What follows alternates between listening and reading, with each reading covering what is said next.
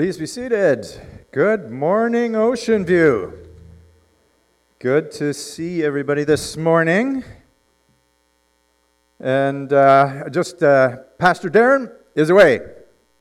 They made it to Maui, I think. So that is cool. So next 3 weeks, I'll be with you. And Darren is enjoying hospitality of his aunt and uncle in Maui, so that's good. Just a note for you online. Last couple of weeks, or in the beginning of January, Sandra and I were unable to come, and it was so nice to be able to go online and still get to church and then do all the other things that we ended up having to do. And I've heard, Darren was telling me some stories of people who are watching online. So here's a little challenge for you. If you're watching online, send us a text, send us an email just saying that you're watching and maybe a story of what's going on that you've been able to connect in. It's great to have that capacity. At least COVID has made all the churches kind of figure this digital thing out and make it work. So this is really good. Let me bring you up to date a little bit on Sandra and myself. Back in October, I preached here at Ocean View on Paul's missionary journey to Pisidian Antioch. And then on November 1st, Sandra's mom went into hospital with some sort of mild stroke and losing mobility. We were visiting her, or Sandra was visiting her twice a week because of all the COVID guidelines and restrictions.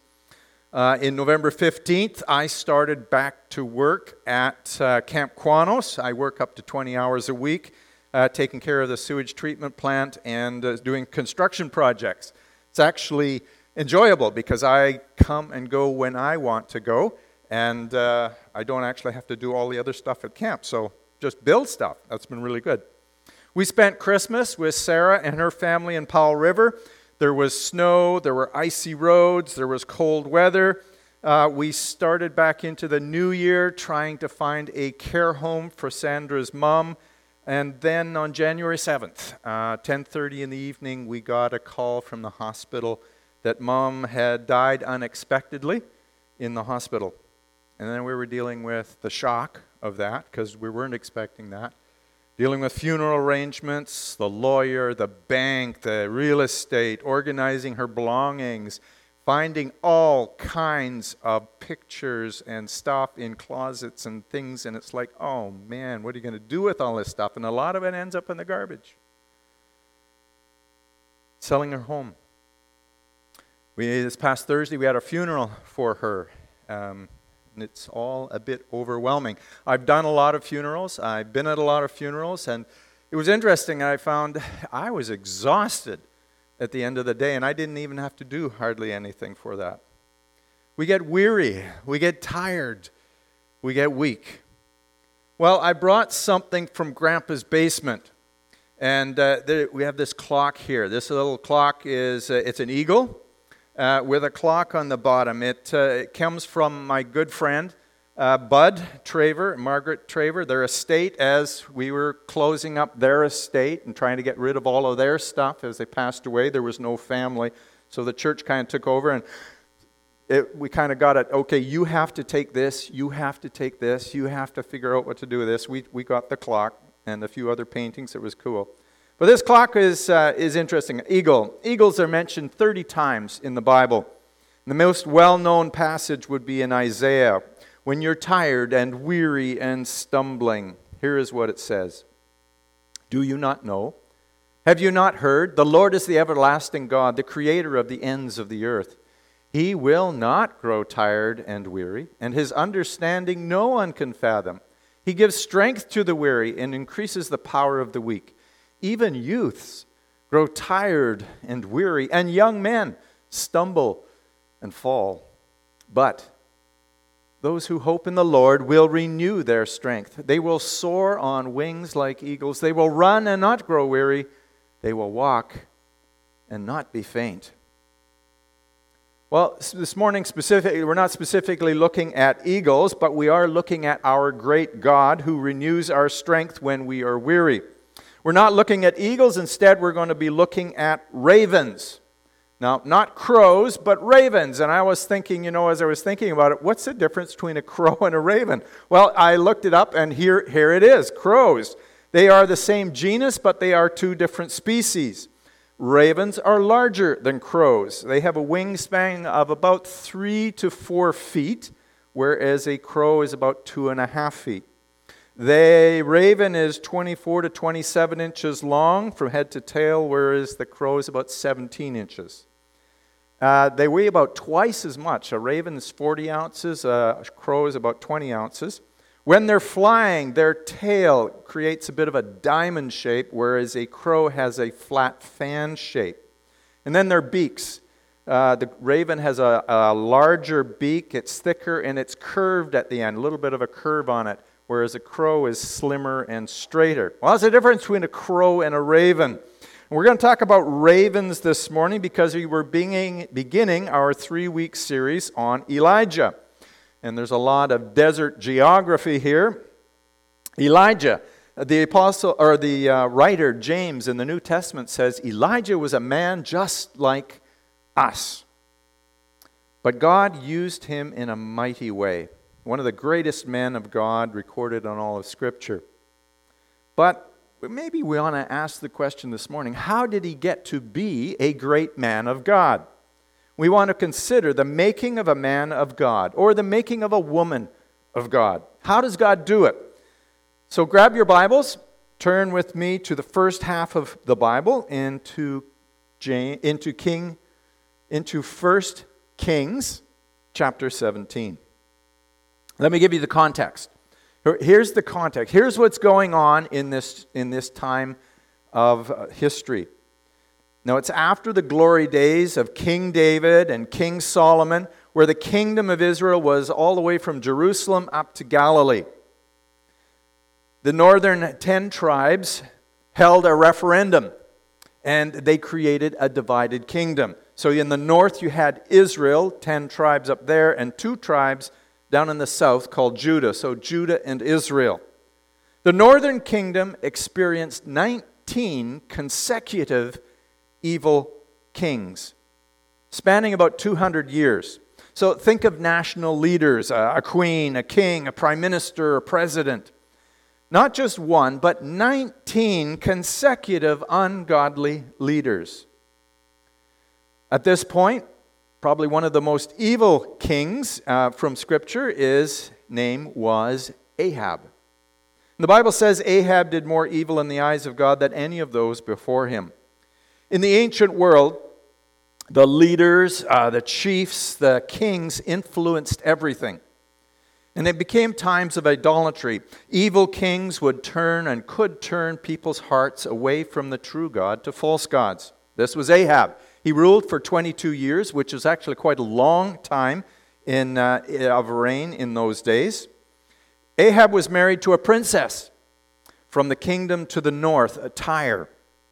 Jezebel. Now, Jezebel means, where is the prince? Bel, prince, Baal. She was a priestess. She was not only a princess, she was a priestess of the Canaanite gods of Baal and Asherah. She had a very strong spiritual influence in the northern kingdoms. So much so that there were in their kingdom 450 spiritual promoters or priests of Baal and 400 promoters of Asherah. Baal was the god of rain, of lightning, of thunder. And people in that agricultural society would worship Baal because they figured, Baal, we need the rain. This was a desert or dry country, but they would grow great product, great crops if they had rain. And so they would worship Baal. And then they would worship Asherah, who was a female goddess. She was the goddess of fertility, of growth, of crops, of prosperity. And they had great hopes of prosperity. And they're no different than today. See, people would sacrifice their children to these false gods of hope in hopes of getting ahead in life. They wanted prosperity. They wanted great crops. They wanted to grow. And they would physically burn their children in the fires and offer them to the gods in order to get prosperity. That was their thinking. Not much different than today as we offer our children in abortion in hopes of prosperity. I can't afford any more kids, and so we get rid of them for prosperity. In those days, they would go into the temples and engage in sexual activities with sacred prostitutes, and they would call it worship. Ahab's reign was more evil than anyone before him. Spiritually, things were dark. But understand this, financially, things were very prosperous. Things were going great, but there was a cost. Dark times of corruption, major scandals, injustice, inequity, prolific idol worship. And God says, enough is enough. Now, God didn't raise up an army. He raised up one person to take a stand, one man. God may want to do something similar where you live. Raise up one teenager to take a stand for purity. One business leader to take a stand for integrity. Maybe raise up one person to go into politics to take a stand for that which is true. God often raises up one person to make a difference, a person like Elijah. So we ask the question, who is Elijah? The title of today's talk is The Making of a Man of God, or in your case, it could be The Making of a Woman of God. How did it happen then? Because maybe it is happening in your life as well today. Elijah. Well, in the Old Testament, names meant something. There's a meaning to the name, and often people were named specifically in their name was who they were. Well, Elijah, what does Elijah's name mean? It actually has three root words, El, I, Yah. El is short for Elohim. Elohim is the word we have all the way through Scripture in Hebrew. It means gods, but you always say God. It is plural, but it is always pronounced or thought in your mind singular. E is the idea of my or mine, the possessive.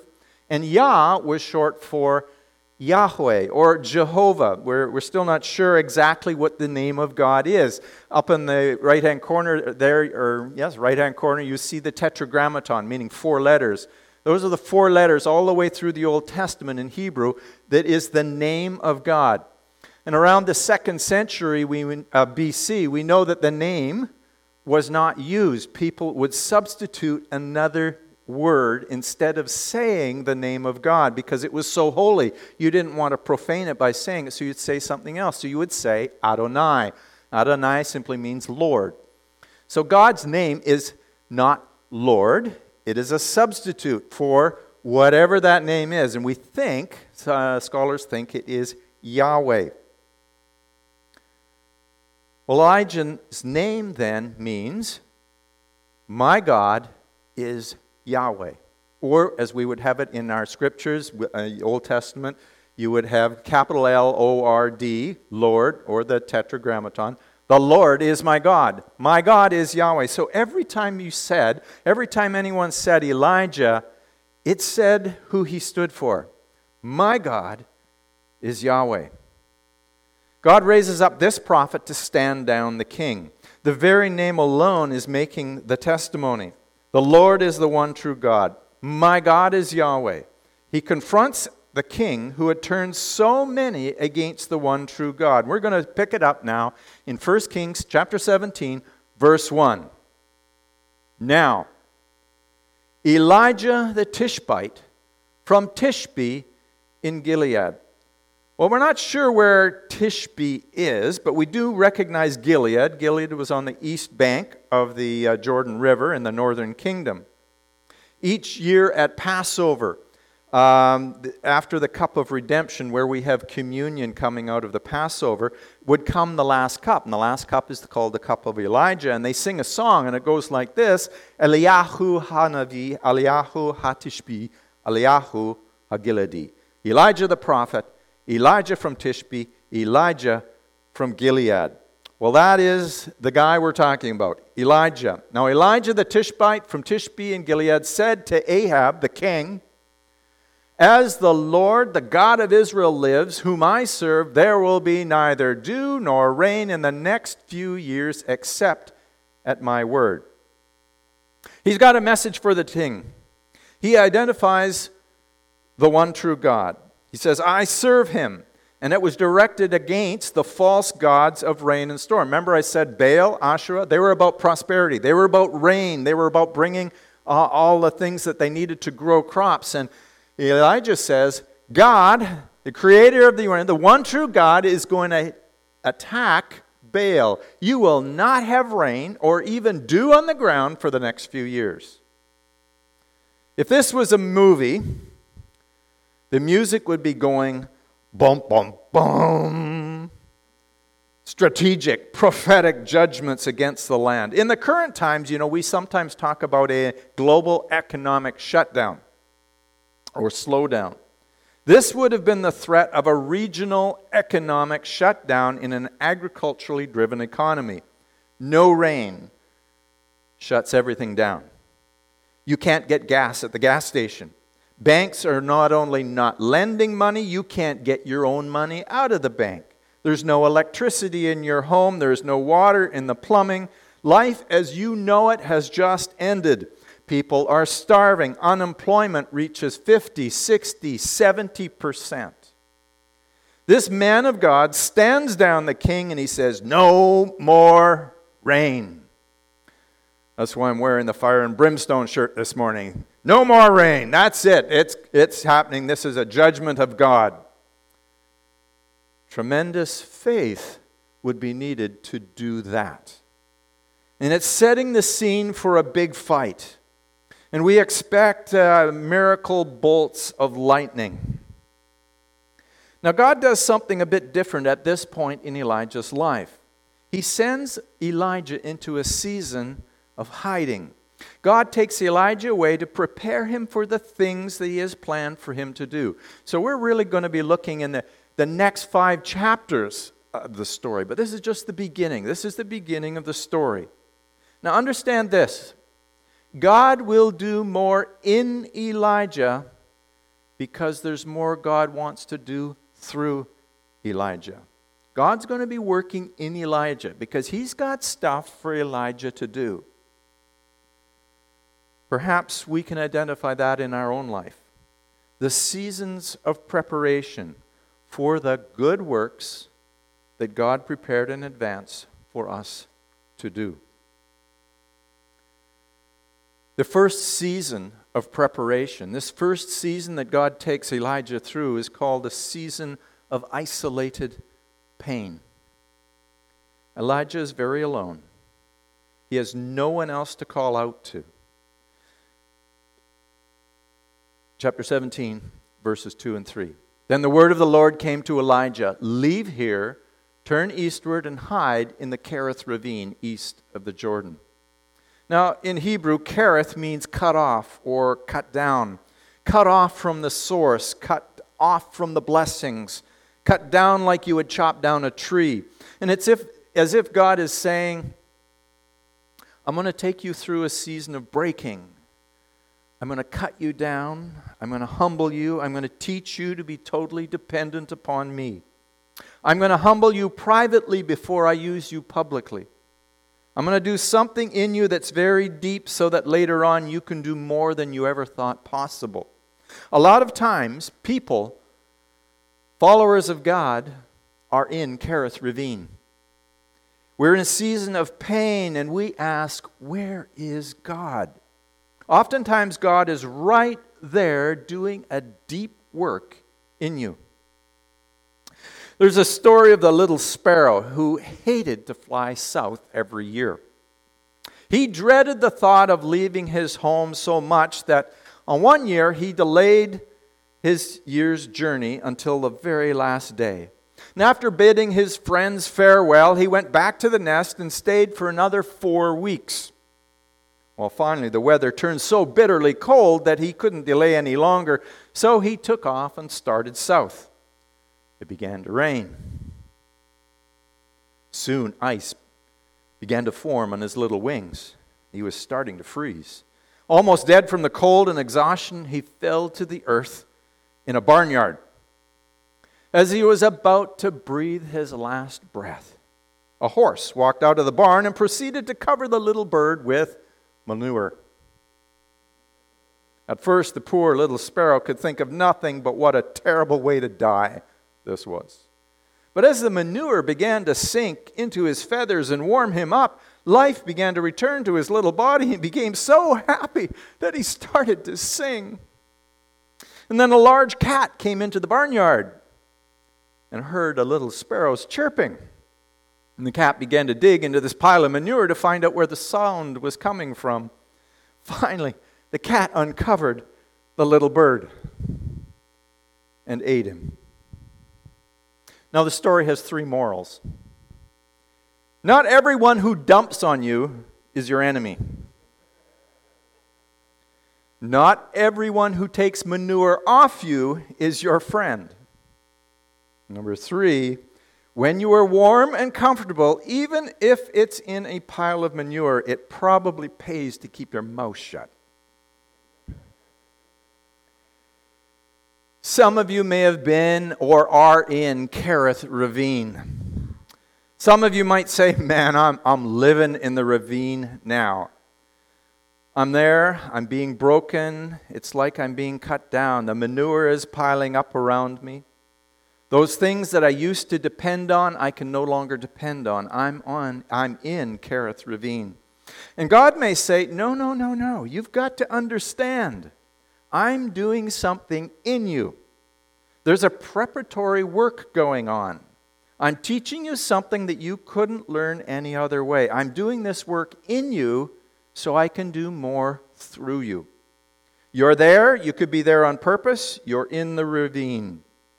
Elijah was there for months, all alone, nobody to talk to. It was like an ancient COVID isolation that went on for months and months and months. No one understood the Kerith Ravine where God was breaking him. A.W. Tozer was a pastor and author from the early 1900s, and he said this, "It is doubtful that God can bless a man greatly until he has hurt him deeply." We really don't want to hear things like that, but that often seems how God is working. The more that God breaks you, the more that God is preparing you. The isolated pain, the season of Kerith Ravine.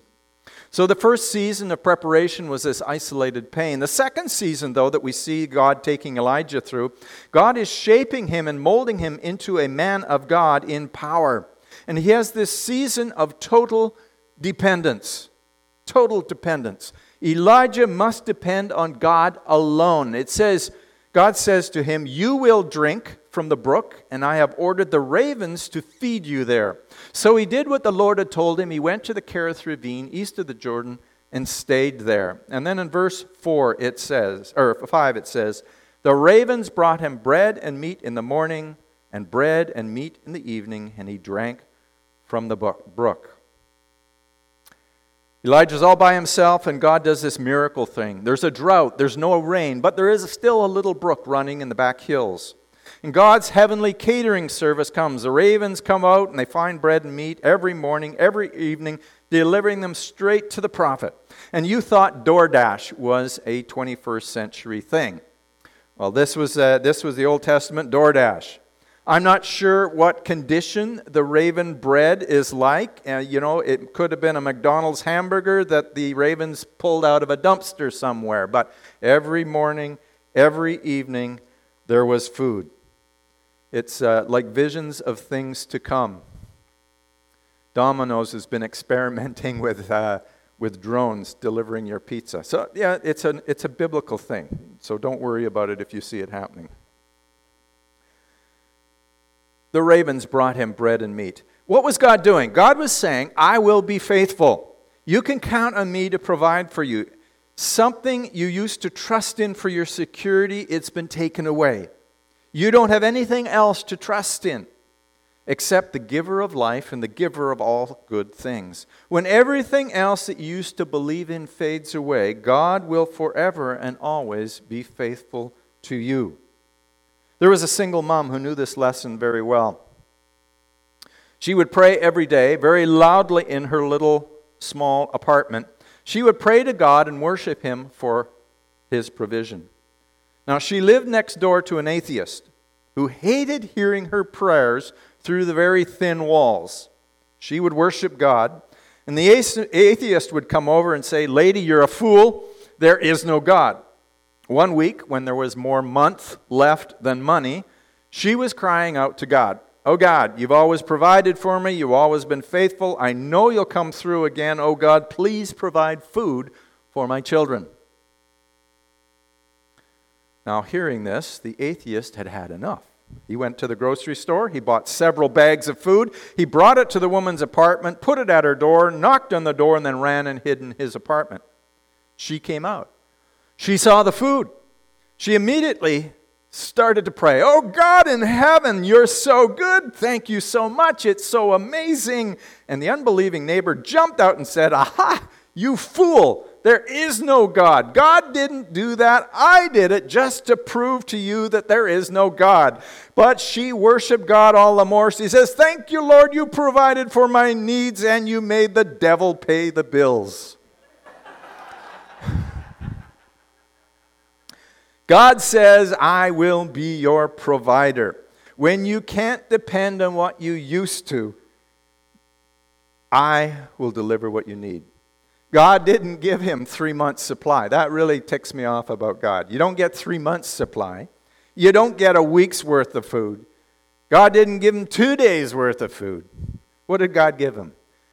Enough for one meal. Hurting and alone and afraid, God delivers enough for the day. Uncomfortable, afraid, God says, "I will be your comfort for today." You don't have much. I will be your provision for today. Why do you think we pray, "God, give us our daily bread"? You can feel very weak, and God says, "I will be your strength for today." Your friends leave you. Jesus says, "I will be your friend for the day." I may not bring more than you need, but I will bring exactly what you need. I will be your daily bread. Elijah learns to depend on God for that day. And as they say in AA, one day at a time. God is teaching him, God is breaking him, God is humbling Elijah, teaching him total dependence.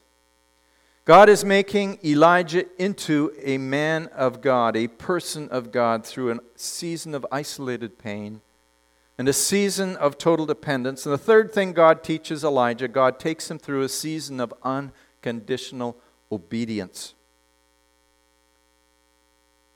Verse 7. Sometime later, the brook dried up because there had been no rain in the land. Then the word of the Lord came to him, "Go at once to Zarephath of Sidon and stay there." Well, what's God doing now? He told me to confront the king. Now it's all changing. So put yourself into the prophet's place. It's been months that he's been in Kerith Ravine. There's daily water. God told him to go there. But now the brook dries up. God says to move on. Okay, God, where are you? What's the purpose of being here? You gave me water from the brook. Now the water's drying up. Did I do something wrong? You're telling me to move on. Did I miss you the first time? Am I hearing you, God? The brook dried up. Why would the source of what used to feed me dry it up? The same God who gave water can take water away. Because often, God may cause the brook to dry up to give us the courage to leave where we are and go where we're supposed to be. Sometimes things happen in life. The brook dries up in order to give us the courage to move where God wants us to be. I used to be able to trust in my job, but I'm not sure I can trust in my job anymore. I used to have this nest egg, but it's all disappearing. I had all these good friends, and then my friendship brook is drying up. I used to be really close to God, but it's like the brook is drying up. People say God guides by what he provides. And preachers say, where there is vision, God gives the provision.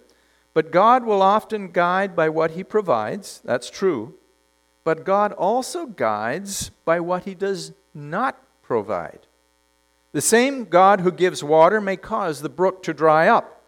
To give us the courage to take a step of total obedience, he will often guide by what he doesn't provide. The brook dried up, and God says, go to Zarephath. You go, I don't understand. God, what are you doing?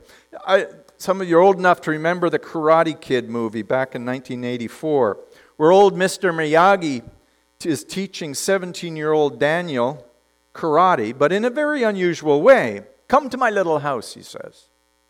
Paint my fence. Wash my car. Scrub my floor. Hour after hour, day after day after day. Finally, Daniel is so frustrated. He says, I thought you were going to teach me to fight. Mr. Miyagi says, that's what we've been doing.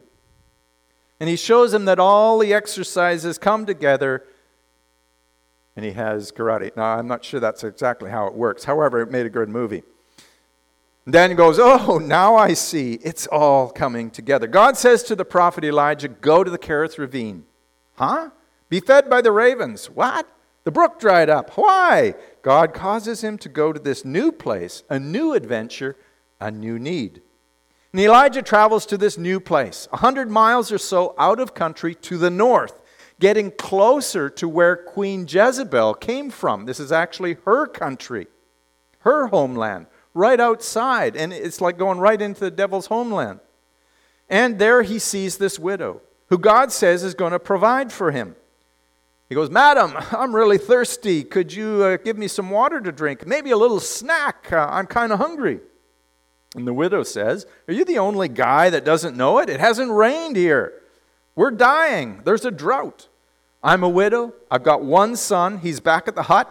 I came out to get some sticks. I'm going to make my last meal. We've got a little bit of flour. We've got a little bit of oil in the jug. That's all I got left, enough for one last meal.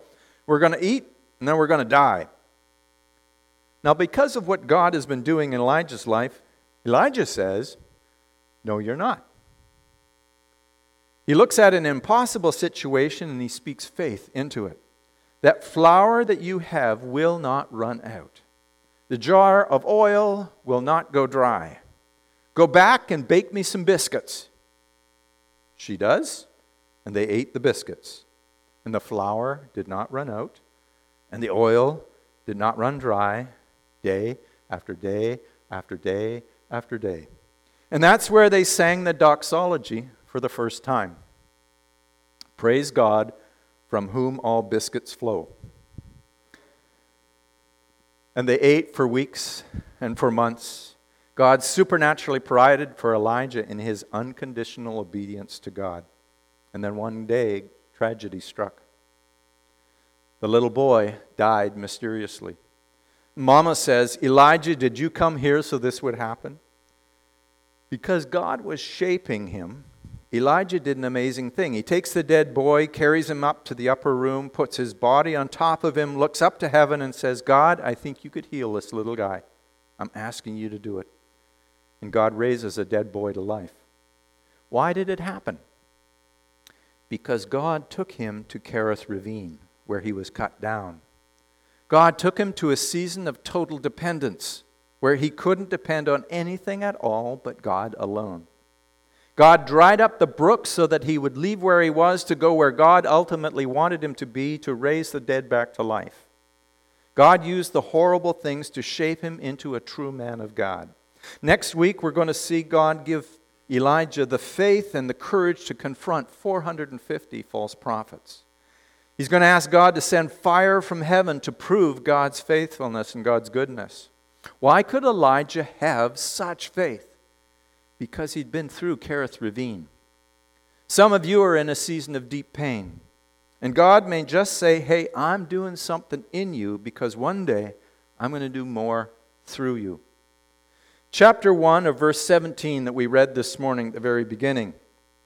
Elijah was described as Elijah, the man from Tishbe. He was known by where he's from. Now in verse 24, the woman said to Elijah, now I know that you are a man of God, and that the word of the Lord from your mouth is the truth. He's known now not where he's from, but instead for whom he's from. He is not a man of Tishbe, he is a man of God. God may allow you to go through Kerith Ravine so that one day someone will look at you and say, now I know, I see it, you're a woman of God. Now I see it, you're a child of God. Now I see it, you're a man of God. The making of a man or a woman of God, they often go through Kerith Ravine. So God can do in them what He wants to do before He does more through them. Maybe you're saying, I'm in the ravine right now. It's hurting. It's difficult. The things I used to trust in, they're not there anymore. I've got nowhere else to go but God. I'm learning to trust in Him. The brook dried up and I can no longer stay where I was comfortable. I've got to go somewhere new.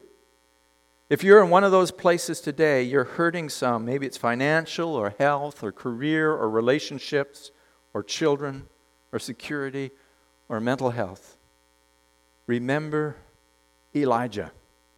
Remember how God turned him into a man of God through Kerith Ravine. A number of months ago, we had a prayer request that came in our pastoral prayer time. And it was about Gavin. Gavin and his family live in Alberta, in Airdrie. And Gavin had a brain tumor. And then it seemed to clear up. And then one day, bam, he ended up with collapsing. And Gavin has been